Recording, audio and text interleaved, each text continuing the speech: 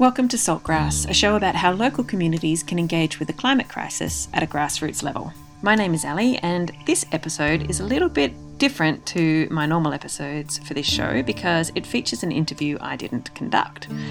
Instead, I'll be sharing a chat that I recorded between Alex Kelly, a local legend who I'll tell you a bit more about in a minute, and Scott Ludlam, who has just released a book called Full Circle. When I heard about this book, I was instantly curious, as Scott is a well-known political figure here in Australia, a senator for the Greens for almost a decade in Western Australia, and he also served as deputy leader of the Australian Greens. His social media savvy made him a hit, and his background as an activist gave him a lot of street cred. What you will hear today is another reason he did so well on that national stage. He's a deep thinker and a really good speaker. I really enjoy talking with authors, but when I saw that Alex was going to interview Scott at a local event, I immediately contacted her instead of his publishers to see if I could record their chat. Alex is a Castlemaine local, but also very much at home in the desert and around Central Australia. I've been trying to line up an interview with her about her own work, as she is really quite extraordinary in all the things she's done. She is many things: an artist, activist, filmmaker, and social change worker. She has a strong focus on Indigenous rights, social justice, and environmental justice. So I knew she'd do a really brilliant job and ask all sorts of insightful questions that I may not have thought of. The event was organised by a local crew called Northern Books. They organise literary events in our region. They were completely lovely, and they even lent me a battery pack for my sound recorder when my own batteries ran out about halfway through the event. So thank you guys. The event was held at the Taproom, a local brewery and pub here in Castlemaine. Before we begin, I'd like to acknowledge that Saltgrass is produced on Jara country. Jara country is the traditional home of the Dja Dja Wurrung people, who have been custodians and caretakers of this land for tens of thousands of years. We thank them for the care they have taken and continue to take of country. Salt of the earth. Salt. Grassroots. Salt of the earth people. Grassroots change. Saltgrass.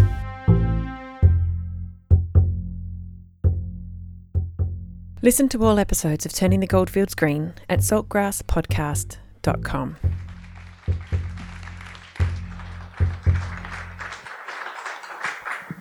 Thanks everyone. It's quite a delight to be here with you all, and I too like to acknowledge that we are on Dja Dja Wurrung country, and particularly when we're in conversation about finding other ways of being with each other, being in the world, being with country, resisting extraction and holding these much more sophisticated ways of interdependence. We must look to the wisdom of First Nations people, and as Scott says repeatedly throughout the book, this is not over till the old people by the fire say it's over.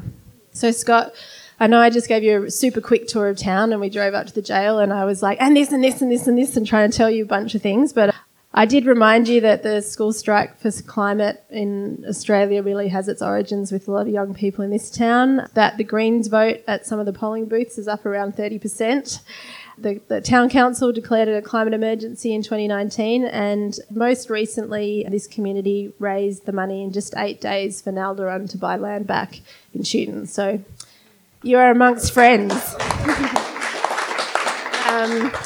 So I feel like we can really get into the guts of it in this conversation. And so you wrote a book. And you wrote a really So it seems. big... There's some of them just over there. It's still freaking me out that they're there. A really big and brave and complex and inspiring and deep book. You talk about global epochs, the history of nation states, the history of monopoly, which I didn't know. It's great to hear about the woman who invented it that we never hear about. Climate justice, panicky, a whole range of different things. And so all of this was also being finished on the backdrops of the bushfires, the case study that came to you, and the pandemic. So it's no small undertaking. Congratulations. It's an amazing book. So I thought what we'd do was just to go through sort of three main parts. We'll talk about the book itself, then we'll talk about the mess we're in right now, and then we'll talk about how do we get to the world that comes next. Are we going to do this Yes. in less than an hour? So you go planetary in scale. Can you tell us about the sort of 5 threads in the book and why you went there with geohistory? So, yes, there are 5 different strands. When I first pitched this book at the end of 2017 to a publisher, it looked like there were 5 separate books trying to coexist. So this is genuinely a testament to the power of editors. Always listen to your editor. When they say your book's not ready yet, they're right. So I've wanted to write a geohistory, and I've been fascinated by that concept since I was in my 20s, actually. So there's little pieces of the book and passages in the book that I wrote in the 1990s before I knew what it would end up being. But the purpose of those things being there, like taking a story from the formation of the planet literally all the way through to the present moment, is because when we're dealing with a concept of climate change, we're actually, whether we like it or not, having a conversation at the intersection of politics and geology. Like, this is a deep, old story that we're making, a small subsection of our society is making this radical intervention in a geological story. So I felt like, well, let's set that in its proper context. Let's see where that story began. And so the geohistory is kind of threaded through the book. It's not lumpy. It's not scientific. I wanted to write something that felt visual. I felt as though you were there, just because that's what I like to read. So that's the first piece. The second is this concept of coins of the Anthropocene. So this new geological age that geoscientists argue we've entered into, the Holocene age, the kind of chapters of this geological book that we learned in primary school. The Holocene finished up, arguably, in the 1950s. We're in this Anthropocene age, which is effectively our little industrial subsection of our species is a geological agent now, which is another way of saying that capitalism is in the process of overrunning the biosphere and our society and kicking off a mass extinction. I'm fascinated by the role that money plays in that. So the idea of this coin doubling game is one of the central metaphors of the book, is how is the global financial system kind of dragging the rest of the material economy into this doubling cascade, which has these ruinous costs for us as human beings and for the species that we share the planet with. The third strand is, well, what do we do about that? And I've been fascinated for many years, as you know, and I think just about everybody in this room who I recognise anyway has been involved in social movements in some form or another. There's clearly an art to social movements. I've been fascinated for a while to know whether there's a science to it, whether patterns or collisions of social contention or of strikes or of civil society uprisings through history have these kind of common patterns across space and time. And there's this really interesting bodies of work amid systems theory and sociology that maps those patterns of contention to phenomena like earthquakes and epidemics and forest fires and avalanches. And I've thought for a long time that that's interesting, isn't it? But is it useful? As if you're involved in a social movement trying to stop a war or a runaway extinction cascade, could you use that body of work to change your strategy or to affect decisions? Like, I know it's interesting, but is it actionable?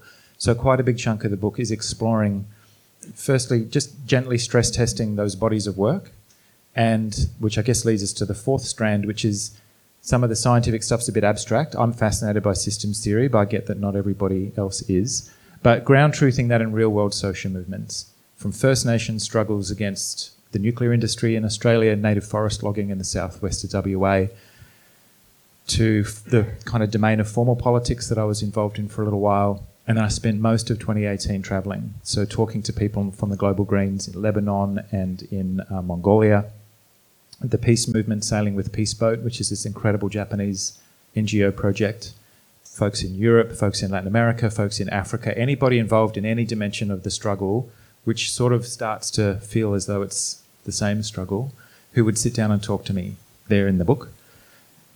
And the fifth element, if you like, is what would happen if all these people prevailed at more or less the same time? What is the world that comes next if we win? Like, all this stuff that we've been involved in for our whole lives, never really expecting win is kind of a shallow concept, actually, for something so complex. But what would happen if we prevailed? If movements for peace, for climate justice, for social justice, for democracy, what would happen if we prevailed? What does that look like? Precocious, actually, to even ask the question, but let's play with that. And I wanted to ask you another thing about the book itself, that is the sort of I guess it's a device that you've made a decision about, so I want to hear more about it, is that you use we a lot in the book. And as an audience member reading it, I'm reading it as a collective and you're included in that. And it's quite an unusual form in a book. Often when you're addressed directly as a reader, you're addressed as a you and as another singular person. And I know that you're also very humble about how you position yourself, and you try and position yourself within the collective. So how did that work in the writing, and did you really think about that, or did it just happen? Or No, I did have to think about it because my editors tried to stop me from doing that. Okay. It's like, we want to know who's telling this story. Don't pretend that you're not there. So I think you can push that form a little bit too far. And the earlier essays that I sent to them for review, they're like, who is this vacuum telling us this story? Can you just tell us a little bit? Give us a bit. So I like it, and I like that form of writing when I see others doing it well, because I do feel included. It feels kind of warm. And I want you to share some of these places and some of these times. Some of them are quite imaginary. You shrink down to the size of an atom, and we speed time up and we slow time down, and I want you to feel like you're there. Yeah, I think it really works, but I really noticed it as quite unusual. Right. And the last thing just about the putting the book together, you said that you travelled a lot in 2018. So how did it come about that you went to Lebanon, and had you decided to do a book before that trip you had? Okay. Tell us about the research, and I mean, we'll get into it more when we talk about movements, but... Well, I want the book to read like a road trip because I love that form as well, and it warms up some of the theoretical stuff as well. But in 2017, I was genuinely a bit of a loose end because the constitutional stuff had blown up quite unexpectedly, and I was just rattling around with a bit of combination of teenage angst and midlife crisis, like an uneasy, really uneasy place to be. But I got this invite to travel to Lebanon to work with the Green Party in Lebanon, who were gearing up for a forthcoming election. And the Global Greens Network is kind of fascinating because there's parties that are very established like ours here, there's or Europe or New Zealand. There's parties that are right at the fringes and at the margins trying to break in. There's parties that aren't even legally registered but are trying to kind of break in. But I'd been to some Global Greens meetings where they would tend to come to us, but I wanted to go to them and see, well, what's it like trying to get elected in Lebanon? What's it like trying to do this work in Mongolia? So some of the trip was from that. Some of it was working with Peace Boat. How many people have heard of Peace Boat? I mean, maybe a handful. A really fascinating Japanese NGO that charters an ocean liner and uses it as a floating peace university.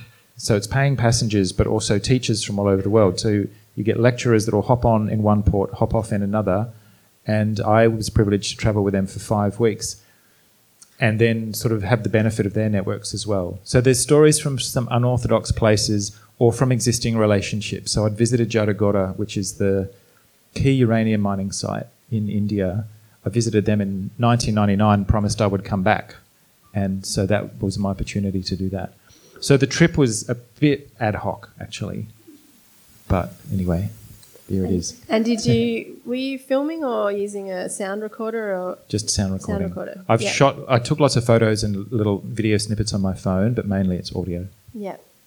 So 2018 on the road, 2019 writing the book, thinking it was finished, finding out from your publishers that it wasn't quite there yet. No, that it totally was a mess and they were not going to publish it. And then 3 weeks later, the whole world closed down. So I kind of dodged a bullet. Yeah. Well, not only the pandemic closing down, but you'd also just been through the bushfires in southern New South Wales. Yeah. That was very fresh. So I was 80 or 90% of the way through the book when we could, and I know it was something the whole country went through, we could see it coming towards us. And so the sections in the book that are concerned with the bushfires were written at the time, so that probably gives them a bit of a different feel. But it turned out that they were the case study that I was looking for, of how all these different threads that we're talking about of social movements, captive states, mutual aid, different kind of institutional responses and political responses to emergencies, how they collide at very high speed when everything's on fire. And that turned into the case studies that ends up structuring the book. I suppose in some ways we might think that it's lucky that came to you, but actually there's probably case studies turning up on everyone's doorstep the world over now. Right. No, I hope none of us ever have to go through anything like that. So It was an unfortunate case study, but I figured here it is, and I couldn't not write about it, actually. We were right in the middle of it. Speaking of the things that we hope that people don't go through, let's just go into the coalface, the harsh reality of the mess we're in now. I think that there's some really great insights into that in the book, and I think it'd be really good to talk about the captive state and a captured state and how you've seen that play out in different countries and how that's playing out in Australia. Yeah, okay, let's go there. So the book's not doomy and gloomy. There's so much of that. And I know that amidst an audience like this, I don't have to persuade you that we're in a mess of trouble. And the book doesn't spend a lot of time doing that either. But diagnosis is important, right? Like if we misdiagnose what we're facing, we'll keep being stuck. So state capture was a concept I came across in South Africa, where they've used it to name up this place along the slide between corruption and oligarchy. And they mean it in a very distinct way. You know, corruption is often informal, it's ad hoc, it's reasonably low stakes. Maybe it's paper bags full of cash being exchanged in car parks or whatever. We have that here, particularly during elections, and that exists all over the world to degrees. But in South Africa, they figured they weren't existing in a full oligarchy either. There was still a reasonably raucous free press. They could still organise. There was still a judicial system that was kind of functioning. But I spoke with an editor of an Afrikaans language newspaper there and came across this whole body of work on state capture when they characterised that it's the rule-making process of society itself that are at stake. It's much more systematic than corruption. It leaves a lot of the infrastructure intact. It looks like you're still living in a democracy, but key pieces of it have been kind of switched off. It's kind of hiding in plain sight too, because you're saying, oh, but we still vote, we still have free media. What are you talking about? Right. And so, yeah, that's exactly it. And those things are also true. But we can have this conversation in relative safety. I don't believe we're living in an oligarchy. This is not fascism. Elements of it are becoming fascist adjacent. But I found that a really useful set of tools. There's a body of literature around how it operated in post-Soviet Eastern Europe, in post-colonial Africa and Latin America. Here, let's name it up. The resources sector has us in the grip of something akin to a form of state capture. Because it doesn't matter which of the major parties you vote for, in the state or federal parliament, the resources sector is still going to form a majority. It doesn't, and nowhere in here does it say, therefore don't vote, it's a waste of time, I've wasted 20 years of my life, because I don't believe that. But we've just got to look at it with open eyes. We can change the government back and forth all we like. The coal industry is still going to have the ability to pass whatever laws it wants. One of the signatures of state capture is this thing called repurposing, where a public institution kind of gets hollowed out and pointed in a different direction. So in Queensland, Extinction Rebellion started gluing themselves to roads, and they were bringing lock-on pipes to these actions where a tiny handful of people could actually seize up a CBD and force you to pause and notice what these kids are talking about. It's extremely disruptive, it's controversial, and it's effective. We did this in Sydney a couple of years ago. I did back-to-back interviews for a week about extinction. Why are you doing this? There's a place for it. The Queensland Resources Council hates that shit, really hates it. They like us when we march around in circles. They don't like us when we bring cities to a standstill, even briefly. So they demanded that laws be passed banning the use of lock-on pipes in civil disobedience actions. Within a week, Premier Palaszczuk had introduced such laws. Those devices are now unlawful in Queensland. So that's the resources sector repurposing policing agencies and parts of the judicial system to try and shut down a tactic of civil disobedience. I'm sure whether you're a fan of the use of lock-on pipes or not, you must admit that that's a dangerous thing for a group of investors to be able to do. I've gone right off track, haven't I? State capture. We need to get on that. And one of the other things that I think it's just worth noting as well, because it's such a good illustration of the depth of research in the book too, is that you talk about the notion that whoever spends the most in an election campaign wins. And we know that, but it's actually been proven. It's in the data. And do you want to speak about what that looks like here? Let's speak about it briefly before we... Then we'll get on to the good stuff. Then we'll talk about, how do we meet that? But so it's this body of work that's been done by a research group in the US, and they've chased back all the way back to 1980 US House of Representatives elections. And they've just mapped the correlation between which of the major two parties in the US, it's every 2 years, spends the most money, and what's the correlation between the share of vote. Yeah? And it's a straight line correlation. There's zigzags and there's occasional outliers, but the basic premise is if you know in advance which candidate spent the most money, we don't even need to go out and vote. Just declare that person the winner. Whoever spends the most money wins. The data set isn't as good in Australia, but the Grattan Institute did some work last year or the year before and proved that the party that spent the most money won the most seats in 5 out of 5 of the last federal elections. And again, this is not an instruction to stop voting. I really mean it. But it's a suggestion in my mind to start electing people who aren't owned by the resources sector. Because you can see who can afford to bankroll political candidates. This is not about us chipping in $20 to the Greens, but please do that. But it's about Woodside spending $125,000 to join the Labor Business Forum and another $125,000 to join the Liberal Business Forum. And then we're just going to have these quiet, closed-door policy conversations. It's the price of entry, and I can't afford that, so we've got to organise in different ways.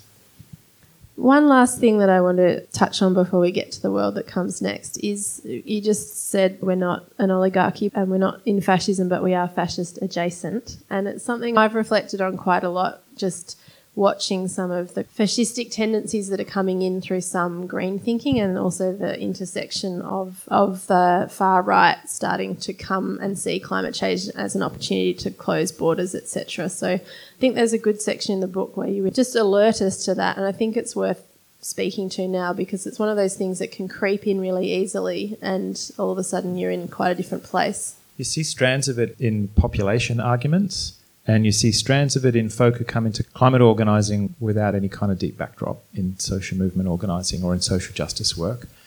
And it is, I reckon it's worth waving a big flag. So you see how the European far right, where they don't have these political traditions that we've borrowed from heavily in Australia from the US, where the US has turned, political discourse in the US and here, has turned climate change into a foil of the culture wars, where the right wing and the left wing, the left wing kind of owns climate change. It's part of this soft, veganist, feminist agenda is that you then care about climate change, and the right do not. And that's a weird and artificial state of affairs which we've gotten very used to here, and it's hard to imagine it shifting. In Europe, Marine Le Pen and the far right are now talking about ecological civilizations, and they're using climate disruption as a fantastic argument for xenophobia and closed borders and lots more barbed wire. So we have to get in front of this kind of hybridization of right-wing politics, grabbing the bits of the climate agenda that suit them.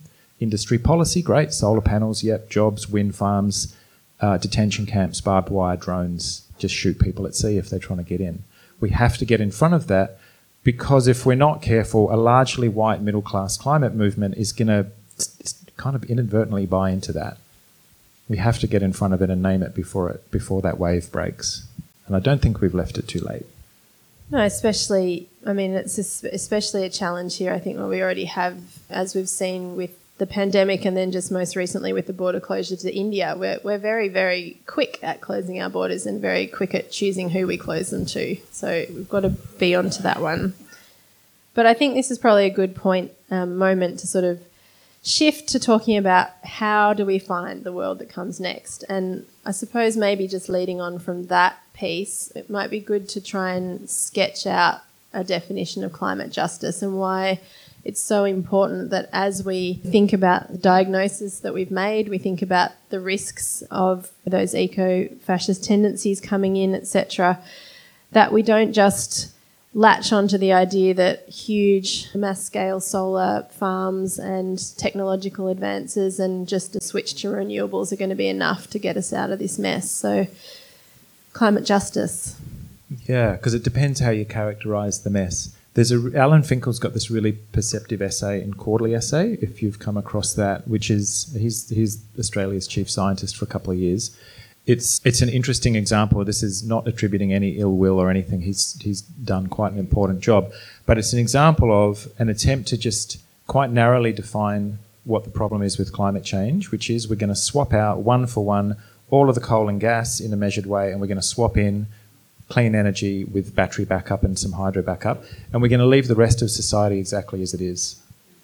which I think just leads you into a form of extinction powered by solar panels, which are all getting chucked into landfill in 25 years' time. And the rest of the economy is we're still assuming that it's going to be twice the size, twice as aggressive, twice as material intensive in 25 years' time, but there'll be heaps of wind turbines. So that doesn't quite get us into the justice argument, but it does force us to open our eyes to say, well, if that's not the solution, then what is it exactly that we're dealing with?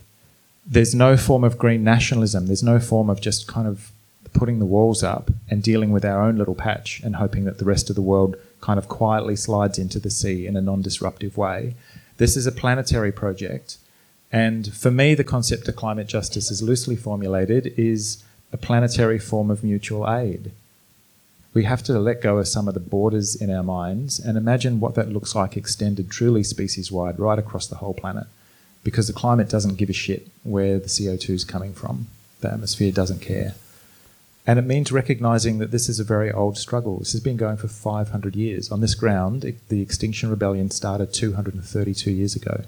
So we're coming to this, if we can widen our perception just that little bit, quite late into an intergenerational struggle about an economic form and a form of colonial patriarchy that's extremely extractive of the biosphere and of human beings, and that the struggle has had all kinds of monumental wins and it's been underway for generations. For me, that was kind of a big shift that working in an anti-nuclear space helped me grab, because they are thinking intergenerationally into the future of these waste streams that are going to exist until, into geological time as well. So that's partly why the geohistory stuff is in the book. It's like, let's just really open our perception a little bit wider as to what it is that we're engaged in. Do you have a snappy definition of climate justice? Because I totally sucked at that. So do you want to have a go? Well, I think it's also about who benefits first from any shifts we make. There's a lot of people in frontline communities that are currently bearing the greatest brunt of extraction, and they need to be the ones who we support first in the transition. And I think a climate justice-based transition is one that doesn't leave anyone behind. And it's one of the reasons I did want to speak about it here, is because this town is, as a community, super engaged in climate action and demands around climate justice. But I think that often there is that tendency to lean towards householder reforms and consumer-based reforms and not necessarily look at what that means for everyone in a community. I knew it was worth asking you. But coming to social movements, and I think both of us, the Jabiluka blockade in 1998 in the Kakadu National Park was incredibly formative. You were there in your 30s. I was a bit younger. I was 28. Oh, okay. Thank you. Well, I was only... Okay, well, I was 19. But there's a couple of Jabiluka crew here, aren't there? Yeah, there's a few hands. So I think for many people in the environment movement in Australia, that was really formative, arriving at that blockade, being given a Mirarr passport by the Mirarr people, listening to Yvonne Margarula and Jackie Katona lead that campaign, and subsequently the work that has happened in the anti-nuclear movement in Australia has been incredible, and it's kind of kept the brakes on the global industry. But one of the things I was thinking about when reading your book and also reflecting on Jabiluka is that as a 19-year-old and a 28-year-old, being involved in a victory in a social movement that was led on country by First Nations people but supported both across the continent and then internationally meant that I've always believed we can win since then. And I feel like that there's something in that energy that carries through in the way that, the conversations you're having with movements around the world. Yeah. Some of that's just luck, but I feel exactly the same. So Mirarr are now master planning with the Territory and Commonwealth governments Jabiru as kind of a world-class cultural tourism hub, while Rio Tinto is working out how to backfill the hole and return that lease into the World Heritage Area. It's not perfect, and they're having a hell of a time of it, but Ranger is closed. There's no uranium mining coming out of Kakadu at the moment for the first time since the 1980s. So as a young person, that was an incredibly formative experience, and also seeing how bloody much it cost them. People who have nowhere else to go getting forced into these collisions, it's immensely costly. Mm. So I don't want to we're not here to kind of glamorize it, but yeah, acknowledging that we absolutely can win, and that's a wonderful example. So paying attention to movements. Let's get to thinking about the science. So both of us have already, done a lot of travel, connected with movements around the world, looked at victories and losses and read lots of books and thought a lot about how change happens. But tell me about bringing science into that. Who's a bit freaked out even by the thought of doing that? Because I definitely was. Like, it's a bit of a weird thing to do, and it felt a bit fraught. But anyway, here we are. It's in the book, so it's too late to back out now. We glanced at this a little bit earlier, but it's concept of power laws in natural systems where you graph the frequency, how often something happens, and the magnitude. How often do big things happen compared to how often little things happen? So for earthquakes, it's called the Richter scale, where it's basically an earthquake 10 times as intense is 10 times less likely to happen. And I think I knew that. I think they taught us that at high school, but I hadn't really thought it through, which means a graph of the frequency and the intensity of earthquakes is going to be smooth through this enormous range of scales, even though it's formally impossible to predict when an earthquake's going to happen. There's even a graph. He goes there. He gets nerdy. I do, and you asked the question, so now we're going to go there. Forest fires work the same way, avalanches work the same way. So even though the slope of the graph is different for each of these phenomena, but big things happen less often than small things, that's reasonably intuitive. But in this perfectly smooth distribution of frequency and intensity through a huge range of scales, which means if you know in advance a little bit of the history of the fault line or the epidemic history of a population, you can predict in advance and know in advance how often events of a certain scale and size are going to happen. So far, so good. Right, like in a physical system like an earthquake. So the crazy thing is the maths of strikes are identical, and social contention through the 20th century, and violence. So how often do outbreaks of violence kill certain numbers of people? And it looks like that graph. And strike waves in particular, like very fine-grained records of strikes in the US and France in the 19th century, look like that graph. So big events happen less often than small events, but through this quite perfect and smooth distribution, except for one catch. Nuclear accidents. Yeah, the frequency and the intensity, this relationship is very smooth with one catch, which in systems that are adaptive, which are learning, which bring memory, where the two sides are thinking in some degree about what it is that they're doing, there's the possibility of these complete system-wide flips where the whole thing just changes into a different state, a regime change. So I have long been fascinated by that. And there's this huge body of scholarship about how this phenomenon maps between simple physical systems like an earthquake or the mathematical example of a sand pile, and something as complicated and unpredictable as a strike or a wave of strikes of industrial action. I have been fascinated for a really long time, wondering if you knew that and if you kind of got inside that body of scholarship, would it change your strategy? Would it change the way you operated or talked about your issue? You're going to have to buy the book to find out. But one of the people that you were talking to who researched the earthquakes was saying that they couldn't actually, even though they knew there would be small ones and big ones, they couldn't predict when they were coming because the earthquake itself doesn't know when it's going to be a big one. And you posit the same for social movements, and there's something incredibly reassuring about that you might be on something that has a little peak and dissipates, or you might be on something like, the crowdfund we just watched that just went, phew. And maybe you sat down on the steps of Parliament with a cardboard placard and declared you were not going to go to school on Fridays, and in 2 years' time there'd be 7 million kids doing the same thing. And that's one example of these cascades. Every now and again, you just hit a fault line, bang. And kids have been doing school strikes for years before that. Just little ones, but nothing had ignited and caught on like that. And so in these zigzags of contention, it means sometimes there's a lull. Sometimes there's a pandemic and we're not even allowed to see each other anymore, let alone organise a riot. But the fault line's still there, the pressure is still there. So even if it feels like you've had a bit of a knock, the fault line is still there. And the probability of a social movement doubling in size is constant, no matter how big it already is. The probability of an earthquake doubling in size is constant, no matter how big it already is. So remember that next time there's a wave of strikes, because the probability of there being twice as many people on strike in a week's time is constant. Yeah. So some of it feels a bit abstract and some of it I just find wildly exciting. It means, the big one's out there. It's formally impossible with the best supercomputer on the planet to predict when it's going to happen. But it's out there. And when you ask how might that shift our strategy or our thinking or our planning, what do you imagine that might be? Do you think that there's a way of connecting these fissures and these little earthquakes as they happen? Yeah, I think so. And it's a pretty knotty area, and it would depend on what kind of campaign you're involved in and what it was you were trying to achieve. I think there's some benefit just in having the conversation that these are the dynamics of the collisions that we're involved in. And just being a little bit aware that that's the kind of the field that we're engaged in.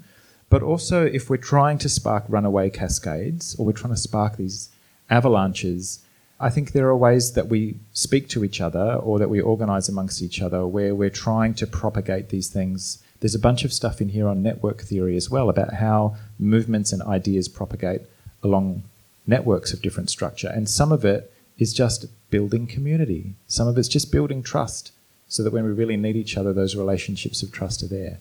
And one of the things you also talk about is that everything we need to build the world that comes next is already here. Could you tell us a bit about what you imagine the world that we really want to be next looks like? It's the shortest section of the book because it feels the most fraught, because you could just be pitched as a bit of a loony. So I think politically we don't quite have everything we need yet, but there's not a technical or an engineering or a scientific barrier. Like we're not awaiting somebody to invent some clever thing. So all of those pieces are there, and it feels as though when this earthquake finally does take off, we're going to be able to avail ourselves of these tools. The thing that feels like it's missing is that global or that planetary dimension of the mutual aid networks. Like our networks nationally are quite strong. They could always be stronger and more diverse and more capable, but they exist. And you can see like non-government organisations or mutual aid networks or the Greens or established environment groups and so on. The networks are there. But our networks globally are very sparse because they are chopped up by these artificial borders that have been placed there with huge amounts of institutional pressure designed to kind of keep us focused inside these borders, even to the degree where we ignore what's happening a couple hundred k's to the north of Darwin. So dismantling those mental barriers and thinking really hard about what global networks of mutual aid look like does feel like a missing piece. And it feels so profound that we don't even notice that it's there. So there's a snippet in the book of a group that I've been involved in for just about a year called Progressive International, which has set itself up as the scaffolding for these social movements, like a lattice. It's explicitly saying we're not a new social movement. We don't need any more new social movements, but we do need to close the distance between people doing similar work in different parts of the world, particularly in parts of the world where it is not safe to have the kind of conversation we're having tonight. I also wanted to ask, the American poet and farmer Wendell Berry talks about the preserving qualities of the heart, and I wanted to ask, in all of your travels and connection with social movements and activists and organisers, what are some of the patterns, not the scientific patterns that correlate with earthquakes, but the qualities of the heart that you've noticed between people? There's a quote in there from a Kenyan researcher who talks about friendship being the foundation of all social movements, because it just means it bypasses a whole heap of other traps that we can fall into when we're organising. And that felt like it really resonated. There's no textbook that's going to tell you that, but that friendship is the foundation. That and humour, actually. I haven't put my finger on what that's about. Is that a quality of the heart? I think whether it's mockery of the powerful, which I think is quite a powerful place for that here in Australia, or just the way in which we cope with these deranged circumstances that we sometimes find ourselves in. Like when you're talking about the surprise when you found the joy in the kids in India, I think it was, in the village. Well, that's in the world's largest refugee camp. So I visited a place called Kutupalong, which is just down the coast from this little tourist village called Cox's Bazar in Bangladesh. And there's 1 million people there who'd been burned across the border from Myanmar only about 8 or 10 months before I got there. So it's an enormous camp. More than half the population of this place are children. And I got there expecting a complete catastrophe, and it's not a happy place, but there's these kids capering around demanding to look at my camera and then demanding to use the camera. and then to see what was on the camera. And it was just like this crazy little carnival. They were having a dance party when I got there. These little kids, just bonkers. And we had no common language. They had a couple of fragments of English, and that was that. But it was just this peculiar experience of absolute joy in this very, very dangerous edge place where 1 million people had just kind of been deposited. I have a lot more questions, but I'm sure many other people do too. There's a roving mic. We might take 3 questions at a time. Like, we'll just get all 3 of them out and then we'll respond. And we'd love to mix up ages and genders and who's asking questions. So I'm going to ask for my partner, who's very shy and is a South African, and that's where we met. And it's the question on state capture. Having a lot of heart in South Africa and having lived in places of the world where institutional corruption is in place, the question is, how do you then undo it? Because that's so damn hard. Great. And I'll just take 2 more questions and then we'll answer them. I'm involved in just climate movement campaigns, like the local thing that led to the school strike and the superannuation campaign. And it's hard to integrate this idea of no growth, steady state economy into our sort of climate campaigns and really plug that and tell people, we want you to roll over your super, but we really don't believe in super. Great. We don't believe in the whole system. Thank you. And there's one last question right up the back. I'm slightly challenged with formulating the question, but I think it riffs off the concept of friendship and this idea around a global consciousness around having a moral framework around how we conduct ourselves. I mean, I think that word friendship is encapsulating it, but how do we deepen it? And for me, it's got to do with, the sense of Gaia in the world and us being interconnected. And so you could use the word spirituality, but how do we build a moral framework that holds us in that friendship? They're all such great questions. So how to unpick state capture, the first, lesson that I got in Johannesburg was when they named it, it gave people a conceptual hook onto which to hang it. That was like, this is much more satisfying than talking about corruption, which it clearly isn't. It's less melodramatic than talking about oligarchy, which it clearly isn't. So there, a bunch of academics and independent politicians published this report called Shadow State, named it state capture, and the media ran off with it, and then people were like, yeah, okay, this makes sense. The diagnosis in itself helped them formulate a response, and it also helped them target which institutional piece has been ripped out. In their case, it was the prosecuting authority. So you could do whatever crime you like. If you were connected to these particular families, you would never be prosecuted. Yeah, so really different to what we're dealing with here, different piece of the institutional architecture. So naming it is the first thing. And then the second one, which maybe goes into the second question a little bit, is, well, what do you do about it? I don't think there's going to be any response that makes sense in the generality. We've got to look at our specific circumstances here. So here, this is going to be a very crude formulation, right? If it's an industry block or a set of investors that have captured our politics such that we still should vote, we should try and get independents and Greens elected and people who aren't banking these checks, good. But what are we going to do between elections that's really going to get their attention? And so there's an essay in there called Burn the Money. Burn the money. Go for the stuff that are actually really going to piss them off. Drive the money away. Look at the way the Adani campaigners have held off a mine that wanted to ship its first coal in 2014, has all its state and federal permits in hand. There's nothing legal or regulatory preventing Adani from having railed coal out of Galilee for years. How come that mine still doesn't exist? And it's because they've just deployed a whole different pile of very lateral campaign tactics, driven the banks away, driven the insurance away, driven big elements of the supply chain away, left them with the absolute dregs of suppliers, the company to contractors. rebrand itself. They changed their name. Oh, we're Bravis now. Oh, are you? How come? So, I mean, it's absolutely deadly serious. They may yet get their mine built, but it's cost them 6 years. Personally, I don't think they will. I think they've run the clock out. So we just got to adapt our campaign tactics. If they've seized control of that, it's going to take us a little while to get it back. Then go lateral. So there are some ideas, as non-prescriptive as I felt like I could get away with, for opening our minds a little bit, coming back to this quote by John Gorton in 1971, where he said, "We will tolerate dissent as long as it is ineffective." Isn't it brilliant? I've been using that as a guide. What's the dissent that they find intolerable? And that's our list. That's our to-do list. How do we talk about growth? I'm going to pause this one until after you've had a chance of reading the book, because I've used this metaphor of the... that's a cheap shot, isn't it? But I've used this metaphor of the coin doubling game to try and close that argument in the first few pages. It's like we shouldn't be having to... That shouldn't even be a contestable conversation anymore. People have been toying with this since the 1970s, you know. They wrote the limits to growth in, 74 or something. Why is this still even contestable? So I've used this metaphor of this coin doubling game to try and just set that aside right at the beginning and proceed on the basis that you couldn't possibly contest that. But it's difficult if you're talking to the finance community about divestment campaigns or about where our super is parked. This is the world that we live in at the moment.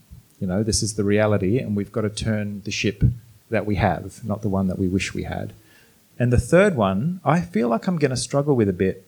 I'm not a particularly spiritual person, or I find that grounding in myself in the friendship, in the relationships that I've formed in the course of the work, but also in the presence of the places that we're trying to protect. I found that really strongly in going to Jabiluka and in spending a little bit of time in forest campaigns in the southwest, is that once you'd visited a place, it hits you in a very different way, probably in a very superficial way compared to the way that traditional owners and custodians feel when places are attacked and compromised and threatened. But there's always been something to that for me. The place itself can take its place as a political actor. It can exert a certain kind of pressure. Kind of hoping that happens really soon with the Great Barrier Reef.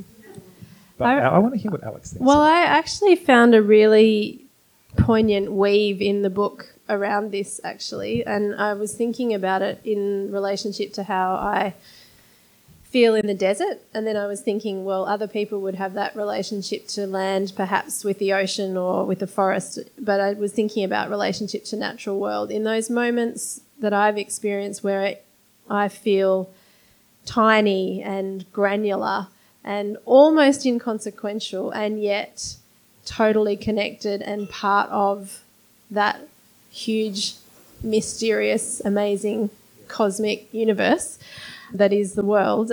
That's why I wanted to ask you about heart, and I'm glad Natalie asked you about spirituality, because you're very guarded in a sense and you don't necessarily have that at the forefront, but I found the way that you talked about geohistory and all of these interconnected, very slow, millennial long evolutions, and then our place in the world, and also the way that you use the I and the we does go somewhere to capturing, I think, what Natalie's asking about, this sense of like, I am still a singular, unique being, but I am never separate from everything that has happened. That means that what is happening now is happening. All right, that makes me really happy. I think it's in there. I'll take a few more questions and we'll do the same thing again if that's all right. I think what I was thinking about was when you were talking about everything that is going to happen is because of what's already happened. And I really like that, because it's about seeing the worth in everything, you know. But then we're also, everything that's happening is also really shit. I mean, no, not everything, but there's a lot of really, you know, it's about balancing that out. I suppose it's like trying to unpick the balance in there, or the lack of balance in there. And I'd really like to see if you hear a little bit more about that. Excellent. I've got one right at the very back and one right at the very front. Hi guys, and thanks for tonight. Is there any place in this entire discussion for federal politics? Yep. Great, thank you. And one more right at the front.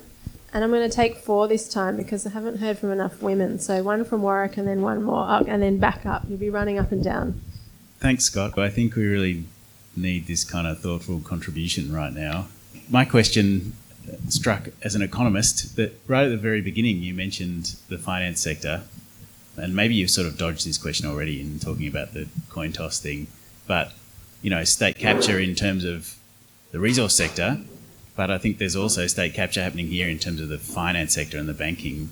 And, you know, we've been talking locally a little bit about creating our own currency here as a way of retaking that ground. But I do think there's a there's a big conversation here. Michael Hudson refers to it as the FIRE sector: finance, insurance, real estate, and it's massive here, right? That it's almost like we can't do anything because of that sector vacuuming up all our energy and all our wealth and making people work hard for housing and all that stuff. So curious about, you've spoken a bit about resources, to hear your views about that too. And we'll just take one last question in this round by the bar. I'm really interested in what you say about we have the science, we have the technology, and we hear this all the time, but we still talk about the science all the time. And I think of Bayo Komolafe and what he says about maybe the way we define the crisis is part of the crisis and what other types of power exist. So why do we keep on lighting candles at the altar of science, and what other altars exist? Awesome. I've been brilliant. Okay. I'm going to take that one on fair and square, that feels to me like it's part of my cultural tradition in a way that I can't look at this the way a black fellow would look at it. I'm reading Sand Talk at the moment by Tyson Yunkaporta, and he's examining Western traditions of knowledge from traditional perspective, but I couldn't have written it. There would have been a catastrophe if I'd even attempted to do that. So the reason I've approached it from the altar of science is, A, I like candles, and if you strip back that tradition to its simplest elements, it's ask a question of the universe and then sit really, really quietly and listen to what she tells you. And if she tells you something that disagrees with what you thought was going to happen, then discard that and pay really close attention to what the universe has just told you about whatever the phenomenon was you were studying. There are all sorts of disastrous problems with approaching that method too narrowly, or stripping things down to their component bits and ignoring context, or pretending that you're not an active participant and potentially changing the field that you're studying just by existing in it or by asking these questions in the first place. But I still find something really elegant about the practice of asking a question, like, observe what's going to happen. What happens when I do this? Or what happens when we intervene in this particular way? And then paying super careful attention to the results of your query. And if the results are unexpected, you have to change your worldview. There's something about that I still love and trust. But I hadn't, and the reason that I've taken that approach in particular to the question of social movements is that I hadn't really seen it done, this is going to sound precocious probably, but by practitioners. Like, a lot of the researchers and the sociologists and systems theorists doing this work have clearly never organised a demonstration in their life. And that's not taking a shot at them, but like, these disciplines take years to get into. I know I'm going on a bit now, but it was such a great question. And at the same time, somebody involved in politics or in social movement organising where there's this incredible body of folk knowledge, but not often the time to study it systematically. I certainly knew that in my own practice. Like, I don't have time to think about systems theory. We're organising a demonstration on Tuesday, or we're trying to stop a war or whatever. So I was using the luxury of the time I had to try and bridge that divide a little bit. I reckon I've answered about 40% of the intent of your question, but I'll press on. There's heaps of Michael Hudson in the book. Like, I adore him. So I feel like you're going to be right at home here. But he's an economist in the old tradition who acknowledges the role of money and the role of finance in our economy. And I don't think it's well resolved in the book, but it's a question that I've thrown out there. So money in the kind of form that it dominates our lives at the moment exists as interest-bearing debt. So it's loaned into existence. And its whole existence as a mathematical agreement is purposed on growing and doubling within a finite time. So it's interest-bearing, right? It's not like a coin that hits the table. Its job is to have created more money within a finite period of time.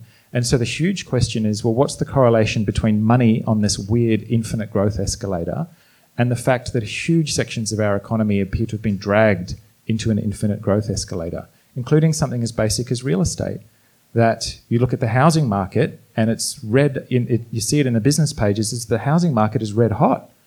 It's twice as expensive to live in Sydney as it was X period of time ago. This is fantastic news. And I once saw, literally on the facing page of a major national daily, a story about homelessness. And these two things weren't connected. A good news story here, an unfortunate person dying homeless here, and those two things weren't connected. So I sheet nearly all of the responsibility of this back to investors whose job is to double their money within a certain period of time, and they've dragged the entire material economy into that project, and it's a disaster. But if you've got actual expertise in this, you may read this and just be shaking your head going, oh my God, and you may need to write a better book. But the stuff is in there. There's a question about what's the role of federal politics. Well, it's central because we've delegated a whole pile of our collective decision making to this thing called a parliament, and we elect people into it and they make these key decisions. So I don't think we should abandon it, and there's nothing in here or in anything I hope they've ever written that would encourage people to walk away from that domain. I think it's too important for us to cede it. You know how the general rule book of neoliberalism is to run down anything with the word public in front of it. This has happened all over the world, where you would take a public transport network or the public health system or public education or public housing, and you just run it down and turn it, you'd really degrade it, stop maintaining it, turn it into a trash. And then when people kick back at how appalling the service suddenly is, you propose to privatise it. You'd say, the private sector could clearly do a much better job of this. Let's just sell these services. It's a very familiar repertoire. I'm strongly of the view that they're doing the same thing to public democracy, to our democratic institutions, where the corruption and the graft and the degraded quality of the debate is designed to just make us turn our backs on it and abandon it. And we must not abandon it. One, before you answer the next one, it was something I wasn't sure whether we'd get to, but now we're in federal parliament. Let's chat a little bit. I mean, I know Scott from a very short stint in Bob Brown's office and in Canberra, and one of the things about working in that building that was so astounding to me is that so few people inside Parliament House acted as if they were in service of the people outside Parliament House. They were just in their own bubble, and we're hearing more and more about that now. And except for the Greens, and I was equally astounded by how hard everyone in the Greens works and how little people realise about how much people are being held to account by your work in there. But given the conversations about Christian Porter and Brittany Higgins and the other carry-on inside Parliament House, I did wonder if you had some thoughts on these things. Well, there's a lot there, isn't there? Yes. No, I mean, we're close to time, so we'll just... But I could talk about this all night. Is anybody bored? Because we could stop. But I mean, but there's sort of two things going on there. One is just the fact that the absolute disregard for what the actual role of being in Parliament is, and I think that's probably connected to the kind of violence that happens within that place. Right. It is. So there's a chunk in the book on this, again, we glanced at it before, the investment theory of party competition, where it's really investor blocks, bankrolling certain candidates until they can form working majorities, and then you work for them. And the art of it is to make it look as though it's all the will of the people, that we repealed your carbon price, that the coal industry spent millions of dollars orchestrating it. So that's a really different ethic to being in there, and it doesn't mean that politicians are bad people, and there's folk of good heart, I mean this, on all sides in there, or people who go in with an ethic of service, but ultimately they're put there by investors, most of them, unless you fundraised thousands of tiny donations and organised a massive door-knocking effort and substituted love for money. And I strongly believe that's what our movement was and is about, is like, well, we don't have the money, we're not seeking that kind of money, but if you translated the volunteer effort, this huge, flat volunteer effort over a period of months and months to actually get the message out face to face, you would find it was worth $5 million. And if that's more than the investors spent, you could potentially get someone elected. But as to why it's this horrific, airless, closed, violent, misogynistic bubble, I think that's a deeper question. And I think it's been like that the whole time. It's just that we're seeing people who are courageous enough, knowing exactly how much vitriol they're going to cop and how much it's going to cost them personally, is that people have had a gutful and are now calling it out. So it's not that it suddenly is there, it's that people are courageously calling it out. Which is another fissure, and it kind of links in with the Me Too movement and yeah. Yeah. That is though you had a forest floor that was tinder dry, waiting for a spark, and then someone says, you know what, fuck this, I'm just going to be the spark even though it's going to cost me, and then bang, off it goes. And we see that over and over again. So there was a question about, and Emma, jump if I get this wrong, was it a question about inevitability? If everything that's about to happen depends on everything that happens before, then do we have free will? Like, are we going there right at the end of the evening? Because we will. I don't know if anybody's come across Joanna Macy. So she's it's a little while since she visited Australia, and I think she's quite elderly now, but she used to come out quite a bit and run these workshops for us. She was the first person I heard speaking of systems theory in a way that was politically actionable rather than academically curious. But she also used to play this game with us. So we're learning how to lock on safely, how to deal with police, how to talk to media, how to organise ourselves. But also she would play this game called the systems game, which is where you get whoever's in the workshop, stand in a circle, choose silently without letting on, choose 2 people in the circle, don't let them know that you've chosen them. And then when she calls go, all you've got to do is try and place your body in equal distance between the 2 people that you've chosen. There's only one rule in the game. You don't have to stand directly between them, but just try and be in equal distance between them. And then she calls go and the circle dissolves, boom, and then it's like this crazy dance. And this is a game with just one rule. All you've done is chosen 2 influences, and then you've got this agency. You can choose how fast to move and how aggressive to try and place yourself. And it creates these completely unplanned, unpredictable dynamics. She uses that game to teach a variety of different concepts around systems theory. But the thing that I took away from it was there's absolutely formally no way of predicting where that game is going to end up. There is absolutely no inevitability. It's the opposite of inevitability. You could run the game with everybody standing in the same positions, choosing the same 2 people. It will immediately diverge. It'll never, ever end the same way twice. And I just feel like we're involved, particularly in social movements, in something vastly of higher dimensions than the systems game, but there's nothing inevitable about it. That cuts both ways for me. Anybody who thinks that we're on some historically inevitable trajectory of a clean energy future and global democracy and that this is all going to work out, really we have to drop that. No, there's no way of predicting how this is going to turn out. That's also very exciting. Let's get to work. Like it's in the balance.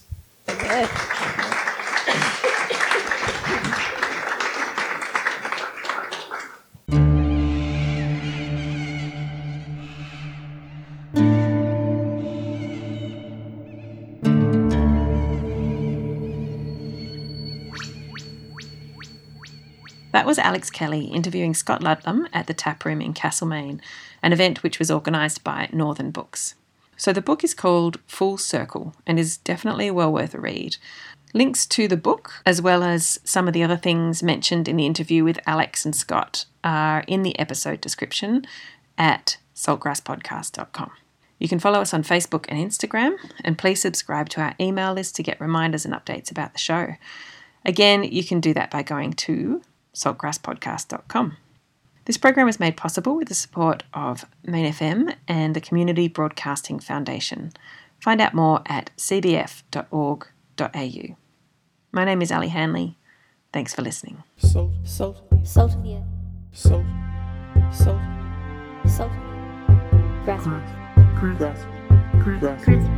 Grassroots. Salt of the earth people. Grassroots change. Saltgrass.